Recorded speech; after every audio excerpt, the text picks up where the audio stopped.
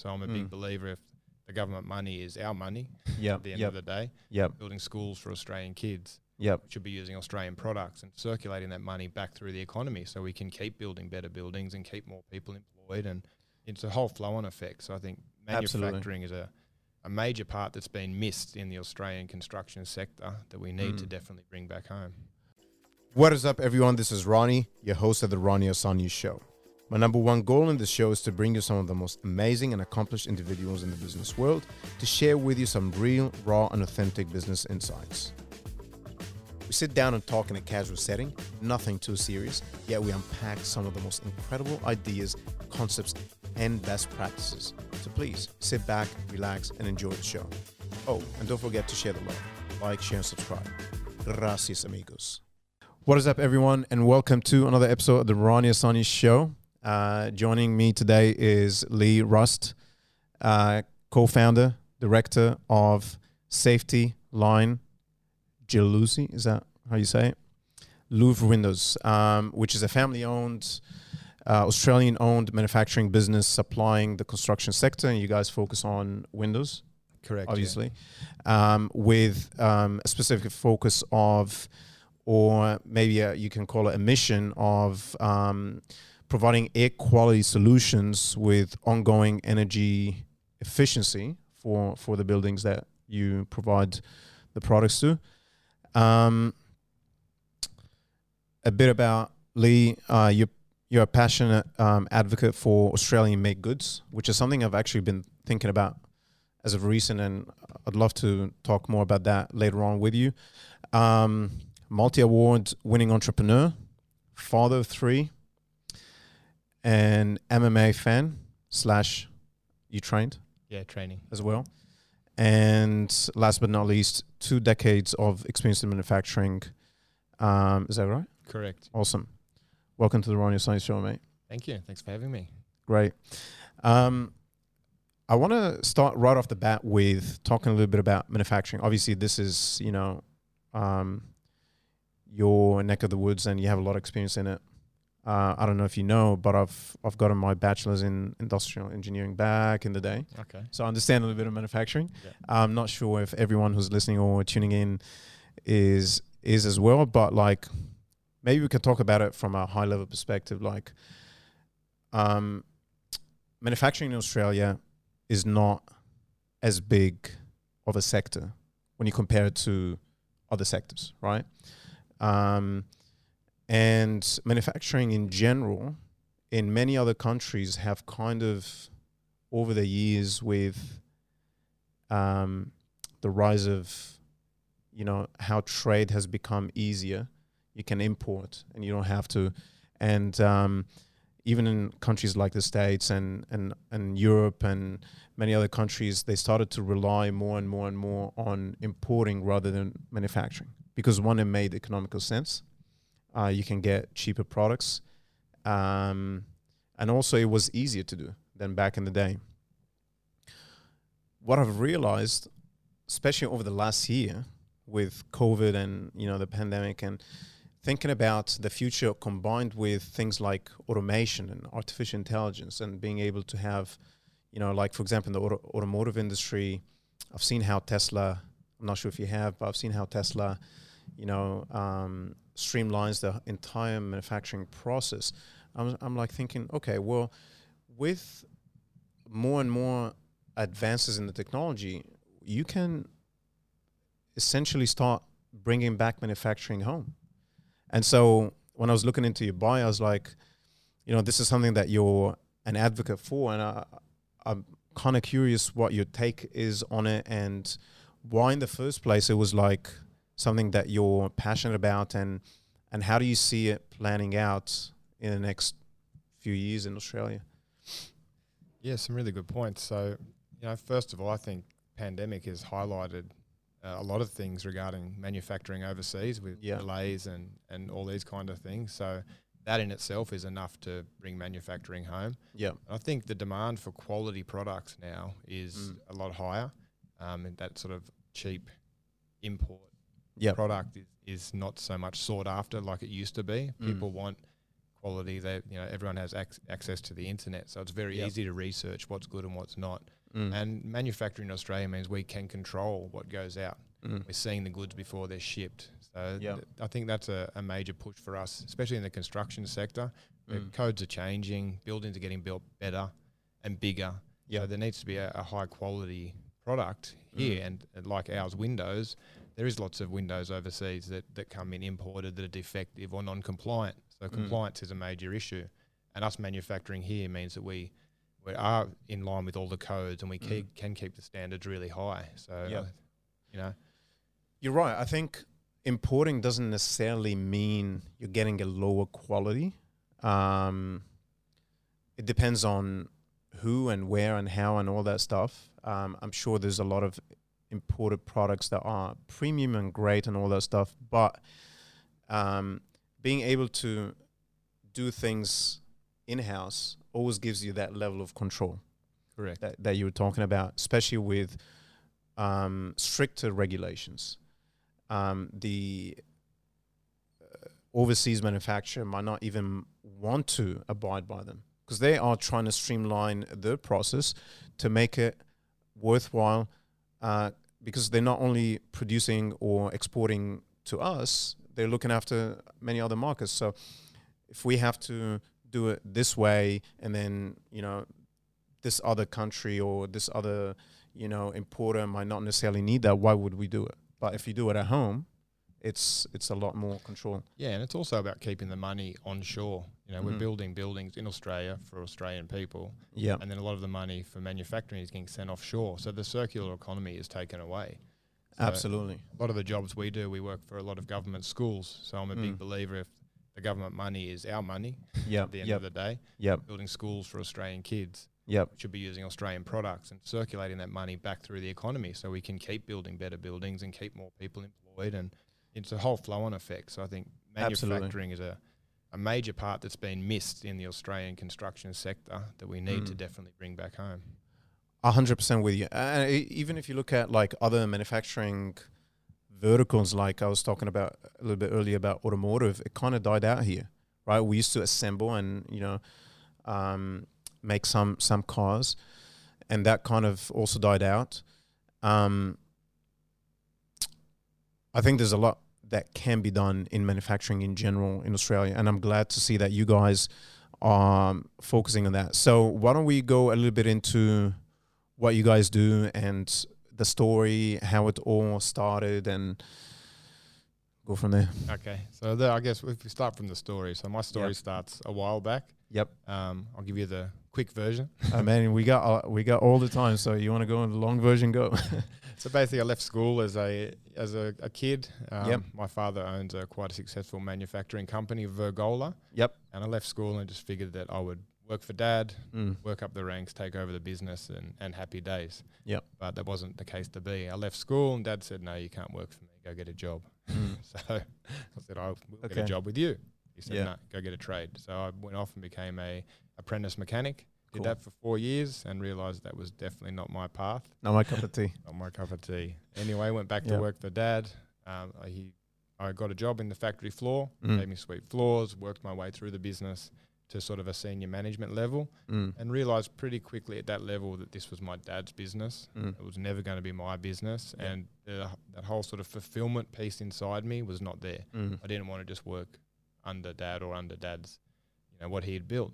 So me and my brother sort of just started looking around, what can we do? And I guess manufacturing was a natural progression for us being in the family already. And we went to France and found this niche product, which we felt fitted a market here that wasn't yet tapped into. And me and him came back and started in a 2-car garage with just one lady in the office, and we've taken it from there. So love it, man. So you really started from like scratch. You had a lot of experience, but starting that business was like, you didn't inherit anything. You didn't did you raise funds? I guess. We did. We raised funds through my father, obviously. He was our biggest support. But you could have raised it through someone else had that not been an option. Correct. I want to go back to you realizing that your dad's business was never going to be your business, is going to be like Dad's business. Was that a realization from the fact that you wanted to have the satisfaction of creating your own baby, or was it a mix of things? Like you also felt that, because some people say new school, old school, you know, and some people prefer not to kind of like go into that territory and just create their own thing, because they have the freedom, the flexibility of going about anything they want when it comes to steering the ship. I think it was a couple of things. I think the first thing was it very much felt like my dad's business, and there was a roof over my head, as in I couldn't go any further, and I just wasn't fulfilled. And I had this, just like this inner drive. I wanted to create something that was mine, that I could look back in 10 years and say, I did that. That's mine, you know, on my own 2 feet. And I think that was probably one of the biggest drives. I just wasn't settled being, you know, working for dad. And that's how you know if you're a true entrepreneur or not. If you're not satisfied and settled with just inheriting something. Because entrepreneurship is all about creating something. Is it, you know, and it's about making money, of course, but but it's about creating something. You know, that's what, in my view, the essence of entrepreneurship, that you are bringing something to life that never existed before through blood, sweat, and tears. And you had that in you. You know, you had the easy way, which is, okay, dad's business established. There's a path, although he made you work for it, which is the right thing, rather than say, hey, you know, you're the managing director. You don't have any experience in the business, right? But it was still like an easy path for you. But you chose you and your brother, to do something together from scratch, which is pretty cool. So how long has that been going? So we're in our 11th year this year. 11th. God damn, man. I know. I mean, it's funny. It feels like yesterday. It does? Yeah, it does. In some ways, yeah. Do you still remember how it all started? Like the first year, how, like, you know, I'm guessing there was, like, every business goes through some struggles. Like, do you reflect back on, like, the journey, especially the first couple of years? It's funny. Just 3 weeks ago, I've just moved facilities again. So we've moved into a 2,500 square metre facility in Mona Vale. And we started in a 100 square metre double garage. And at the start, I was putting ads in papers, driving around, knocking on mums and dads' doors, trying to sell a window. And now, you know, we've progressed to like government contracts and standard items in most educational facilities. And it's funny, just the other day, I said to my brother, have a look at this. Like, look how far we have come. So that is amazing. Yeah. The first 5 years are always really tough, especially the first, I don't know, 2 or 3, but the first 5 are in general. Like, if you make it through the first 5 years, your longevity as a business is like quite, the chances of it surviving is quite high. And the fact that you, in a partnership, like you've been together, like you and your brother from day one have been working together on the business for 11 years now. Correct. That is also amazing, because partnerships are not that easy. Like, sometimes you have, even if you're brothers, like, you have different ways of wanting to go about things. How do you manage, I guess, a partnership where sometimes you don't, like I said, you don't have the same view? Like, how do you go about that? Yeah, well, it's trying and testing, I guess, to say the least. But being family, you know, you have each other's back, and we always have each best interests, you know, at heart. Even if we might not agree, we still know that the end goal is the same. But I think what we've learned over the years, it's about having, even though we both own the business, we both have a role in the business. Right. If his role is operations, that's his box he sits in. If my role is general manager, that's the box I sit in. So it's having really clear and defined roles and respecting each other's roles as being employees in the business. Even though we own the business, but it's staying in those lanes. Absolutely. And having that sort of respect. And I guess I'm lucky because me and my brother have been best friends forever. Yeah. Not only my best friend, my brother, and my business partner. So that's awesome, man. It is cool. Yeah. And the fact that you run it like a proper business where you respect, like you said, roles and responsibilities, that I think that is pretty much the answer. Because you can have each other's back. You can, you know, love each other. You could be family. But if you don't have that understanding of, okay, what do you look after as an employee in the business, and what do I look after? So do you focus more on the sales and marketing, like the front end? Correct, yes. I look after office, admin, sales and marketing, and my brother oversees all operations. Yeah. Okay. And so you started by putting a couple ads on like in newspapers and stuff. I did. That's funny. I mean, not funny. That's interesting. But now that you look at it, like advertising has obviously changed dramatically. Correct, yeah. Right? I still remember the first window I sold at Castle Crag. I sold it. My brother said, "What are we doing?" I said, "I don't know. You got to go put a window in." He said, "Really?" I said, "Yeah." I put the ad. I got the business. You fixed it. And that's sort of how the role started back then. It was like I did the front end, he did the back end, and we've just continued like that. So it's been good. And obviously that changed over time. But I'm assuming you were like, okay, the ad on the newspaper worked. Let's keep advertising there, right?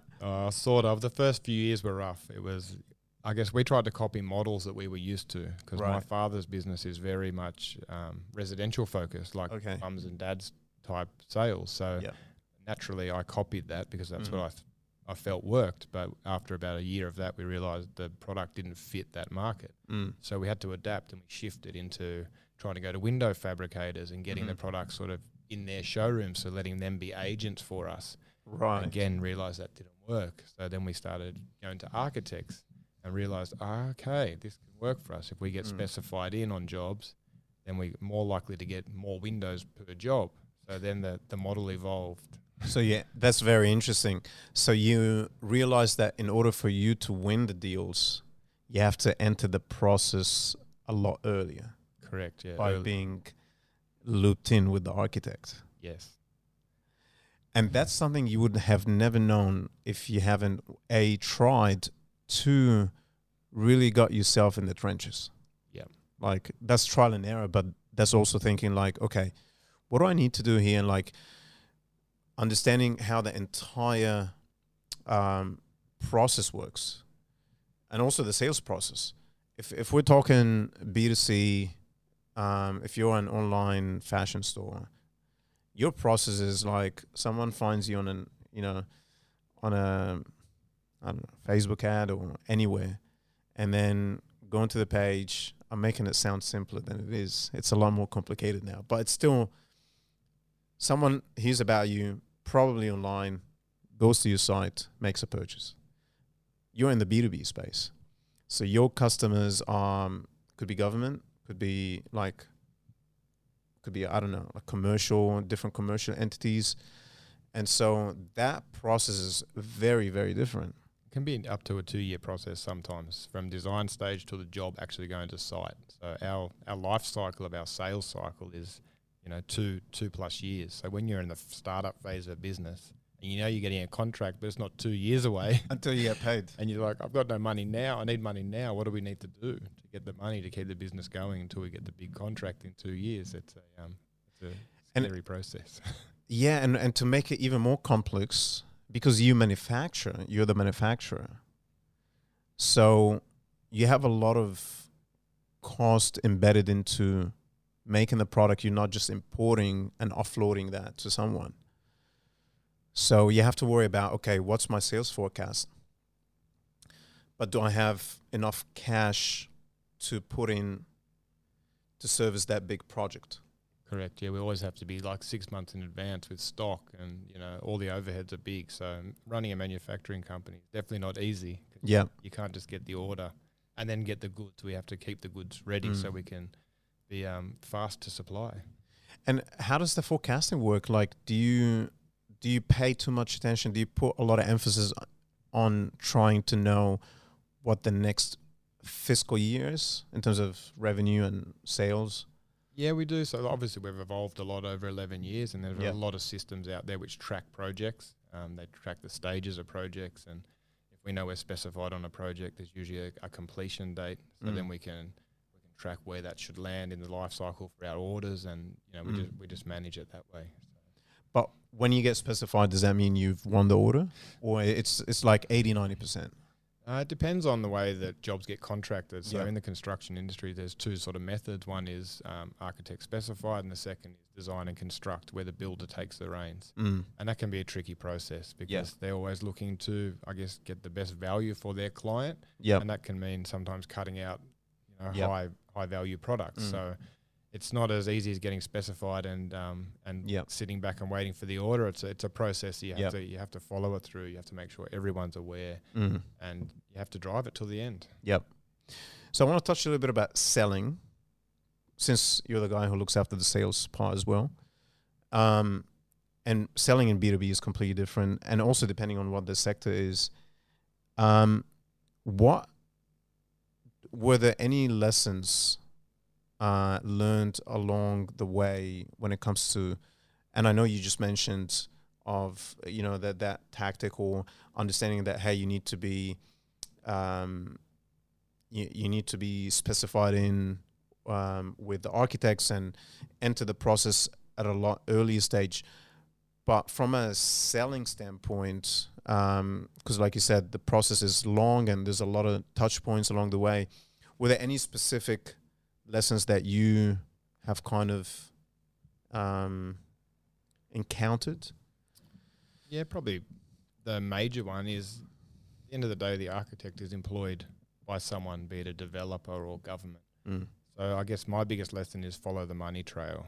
Right. Follow it back to government. Government needs to be aware of us. They need to know why they should be using us, not just the architect. The architect sees all the benefits. They know what products are good. But does the end user know? So I think that's been our biggest lesson, is making sure the very end user, who has nothing to do really with product selection, is still aware, so that down the track, if we do go to get swapped out for another inferior product, the developer knows, actually, no, I want to keep that product because it does X, Y, Z. Very interesting. Cool. So in terms of product positioning, and I know you mentioned that you guys went to France, you found this interesting product, and you're like, okay, this is a niche, we can bring it back to Australia, we can manufacture that product and whatnot. But like any other market or any other type of business, there's competition, right? And maybe we can tie that to the, I guess, importing from overseas, but also local competitors. How did you guys deal with the competition and successfully position yourself?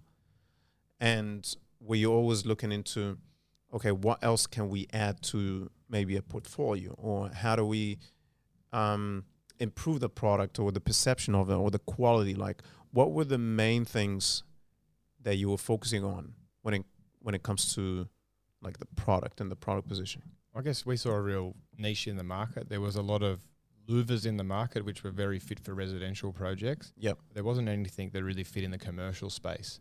So we went really down a path of performance. So getting everything tested, everything standardized, so that there was no arguments. You can't argue with maths. So our wind, our water, our air infiltration, our acoustic ratings, all these metrics that are needed for commercial buildings, we went and tested everything for that and made sure that our testing was of the highest standard and that we outperformed anyone. So no matter what happened in the market, you didn't have to like us, but you had to respect us, because numbers don't lie. So that's how we positioned ourselves, as a real performance metric against everyone else, so that this wasn't a marketing argument. It was we're not playing marketing gimmicks here. The numbers speak louder than anything else. Correct. And the product really did fit that mold, and it still does. It's still one of the highest performing louvers in the world. That's an interesting angle. So you're not trying to compete on, necessarily aesthetics or like they say, beat around the bush. You're like, okay, we're going to compete on things that you cannot deny. Correct, yeah. And it's really worked well, because as I said earlier, buildings are getting built smarter, bigger, better, more energy efficient. So all these metrics are now so crucial, and the codes have changed in Australia. So everyone is aware of these codes, and everyone has to adhere to them. And so we're in a really good position now to put to the forefront what we've done for so many years, and make people have that pay off. Yeah. I can't remember when, but it was recent. I read an article. It was talking about some residential buildings. You guys are just commercial? Generally, yeah, we fit in the education space and commercial sector. Okay. Some residential buildings, the developers are, the buildings are like from the future. Like you're talking about electric car stations in the parking. So if you got a Tesla, you can just, charge it in there. Latest crazy technologies that are in there. So renewable, green, environmentally friendly, and you guys fit right into that. And that's like what's happening in the next 5 years. That's correct. Yeah, the whole trajectory we're on at the moment is being Green Star, sustainable. That's where the market's going, so we need to keep up to survive. And we're looking at different ways we're sourcing different types of aluminium now, where aluminium is called a product called Reduxer, where it uses a third of the energy to produce compared to a normal aluminium. Right. So that gets a big green tick. We're looking at smart air systems, which we have in the market already, which monitors humidity, CO2, it monitors your air conditioning. So what we're trying to do is get as much natural ventilation into that building to stop the use of mechanical air conditioning. Because if you're using those things, it's costing you money and it's costing energy, which is costing CO2 emissions, which is the opposite of Green Star. So that's our big push and our approach, and we feel that we're right in the market. Right. So you're saying the window systems that you're working on or already have allows maximum ventilation? Correct. So that it minimizes the requirement for or the need for you to have more, I guess, artificial air circulation within the building. Correct. Okay, and that's obviously done in a way where you're letting air come in. So ventilation as in air coming in and out, right? So it's like full circle. Yeah, so if you've got a 23-degree day outside, you shouldn't have any need for mechanical air conditioning, because the outside should be able to bring that air in and be comfortable. Right. And if it gets too hot, we should be able to close the windows, put the aircon on for a minimal amount of time, stop, open the windows and vent the building again. So gotcha. We're trying to use the outside air in, so use all the free air possible because it's free. Yeah, of course. Yeah. So as a business, obviously I understand the point around like Australian made, manufactured here, stimulating the economy, as should anyone think, depending on where they are. But have you also started thinking about, or have you guys already been working to export? Or are you only focused on the Australian market?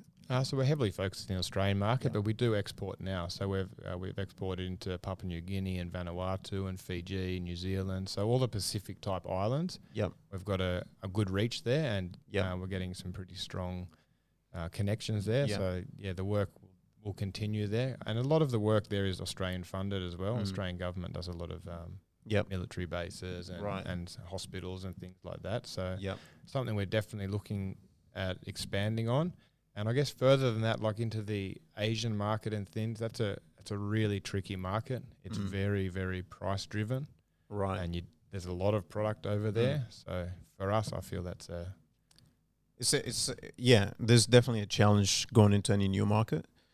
But I think your product is, or even the business itself is niche. So it's built on the idea of being niche. You're not trying to sell to every Tom, Dick, and Harry. You're focused on a specific product, a specific niche.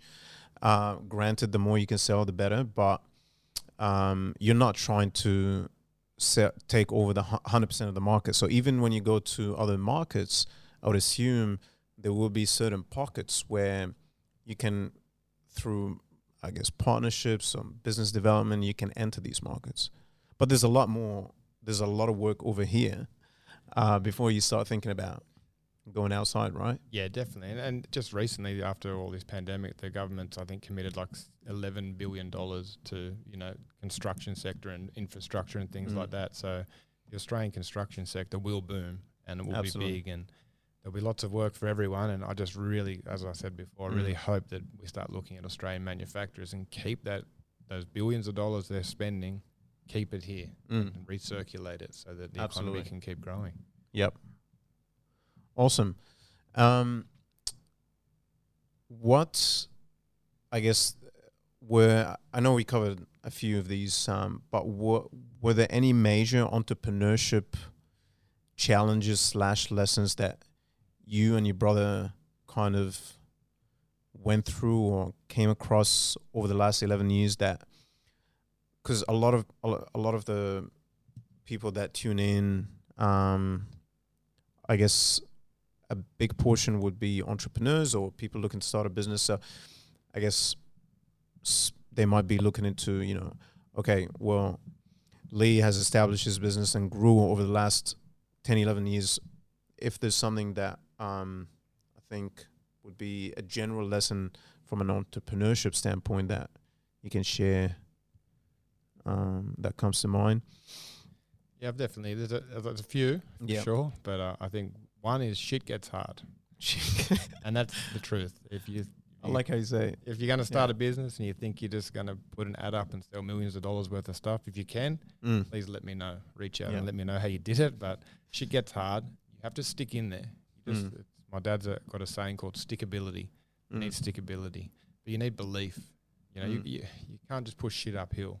You need to believe in your product. You need to believe in yourself. It might sound cliche, but you really do. You need to have that determination, that drive. And if someone says no, there's always another way. I can tell you. I've been told no so many times. God knows how many times. But there's always another way. There's three sides to every coin. There's the front, back, and the side. So don't forget about the side or the edge. Yeah. So when someone tells you no, I guess for me, no means one of two things. One is the product genuinely needs improvements and doesn't live up to the standard, or the standard at least. Or it was just a wrong no. It was not they should have said yes, but something else was in the way. Maybe someone else got in before me, or God knows, maybe they didn't even like me as a person. I don't know. Like, it's either something wrong with the product or something else, right? And it could be that we just didn't educate the market right on what we offer as well. So sometimes the messaging needs to be looked at. Like, maybe they've missed the point that we do have all these amazing performance numbers, but we didn't relay that correctly. So, that's something you need to, I think criticism's great. People that say, get all scared and worried about it. No, accept it, because it's a lesson for you and a chance for you to grow and make it better. Were you always, as a younger version of yourself, were you always had that attitude towards no and rejection? Like, when someone says no, you don't take it for an answer, and then you go back and you look at, okay, what can I do to get a yes? Was that always a mindset you had as a kid, or someone like younger than who you are today? Yeah, my mum will attest to this. She's always said it's always been Leigh's way or no way. I'm her A to Z child. It's like, if he wants it, he'll get it. He'll get it. He'll do something. So even from early days, I used to play like representative soccer. I remember one year in my 14s, I didn't make the team, so I went to another division out in like Western Sydney and played out there in representative soccer, because I still wanted to play representative soccer. So it's always been a... What, did you get labelled as stubborn? Yeah, stubborn. Yeah. I got labelled as stubborn, so I feel like it's the mindset you have when you're young, especially. You can get labelled as stubborn, but you really aren't. You're just persistent. Stubborn is just a negative connotation when someone doesn't know you enough. My dad used to think I was stubborn, and then until I got older, a few years ago, he goes, I realized that you were not stubborn. I realized that you were just passionate and persistent about what you want to achieve with your life. And I think that is an absolutely important trait as an entrepreneur. That's a great trait. Yeah. It's probably a must-have, to be honest. A must-have, absolutely. Like, imagine you're an entrepreneur and you get told no a few times, and then you go back and you're like, oh, this is not going to work. Yeah. It's game over. Yeah, that's right. You're not an entrepreneur anymore. Yeah.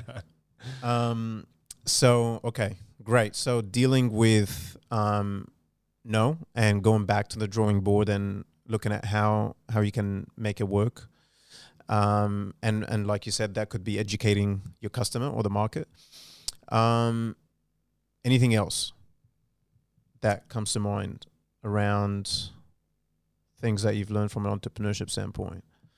I think probably one of the biggest things is like knowing what you do, like knowing your product or knowing whatever it is you do, but knowing where it fits. Like if you really can define that the market or the place that product needs to be positioned, everything gets a lot easier. Like my journey with the residential and the fabricators and architects, and then finding government and finding that my product is really purposely fit in education.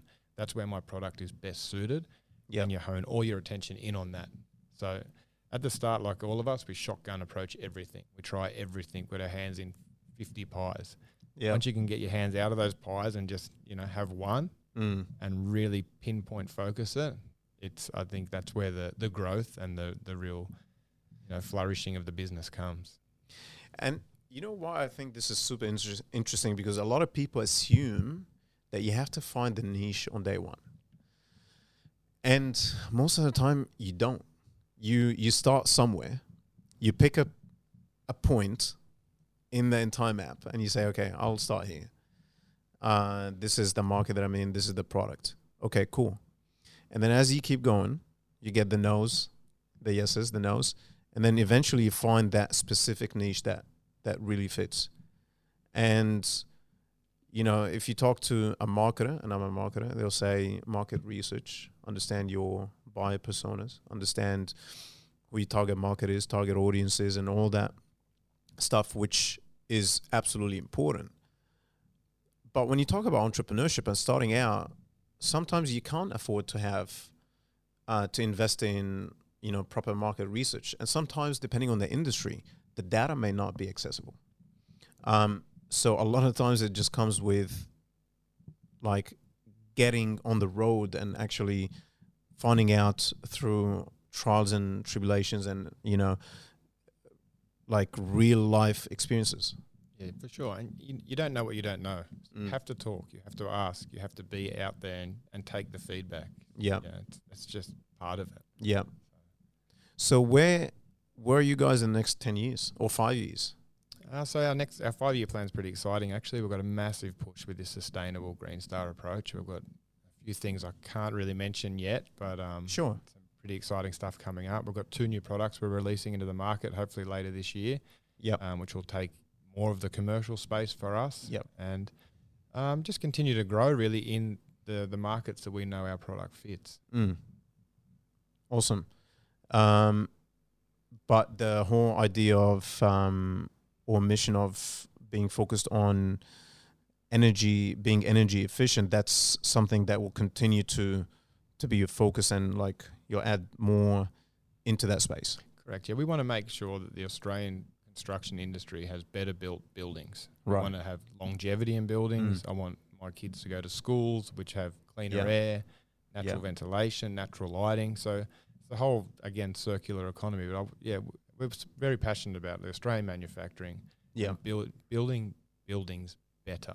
We should talk to ScoMo next. We should have Scott Morrison on the podcast. Let's bring him in.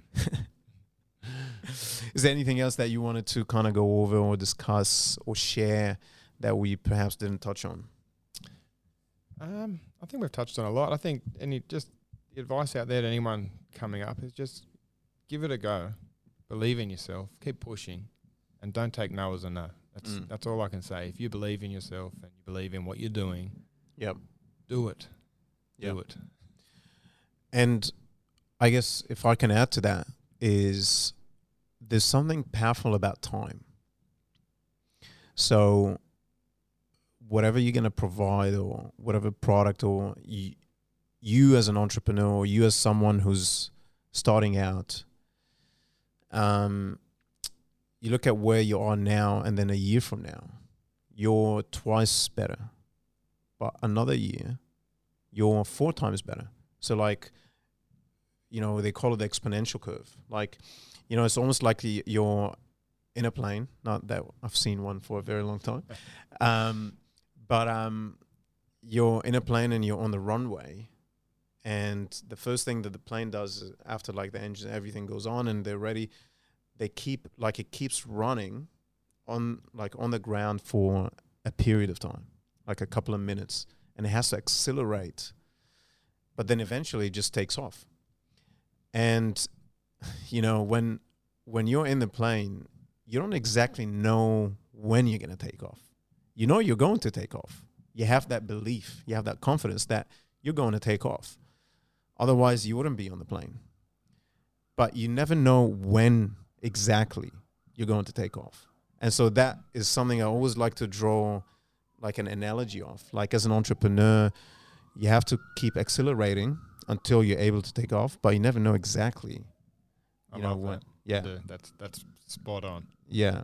It rings very true to my journey as well. Yeah, yeah. So I think that I was just sharing that because for anyone listening or watching, you know, I've only started the business, my agency, about 3-4 years. So my entrepreneurship journey is definitely not as long as yours. And, you know, you've kindly shared a lot of your insights in this podcast. But from my experience and also from the experience of a lot of people that I spoke to and I've seen, that's sort of like how I like to think of it. I think you're spot on.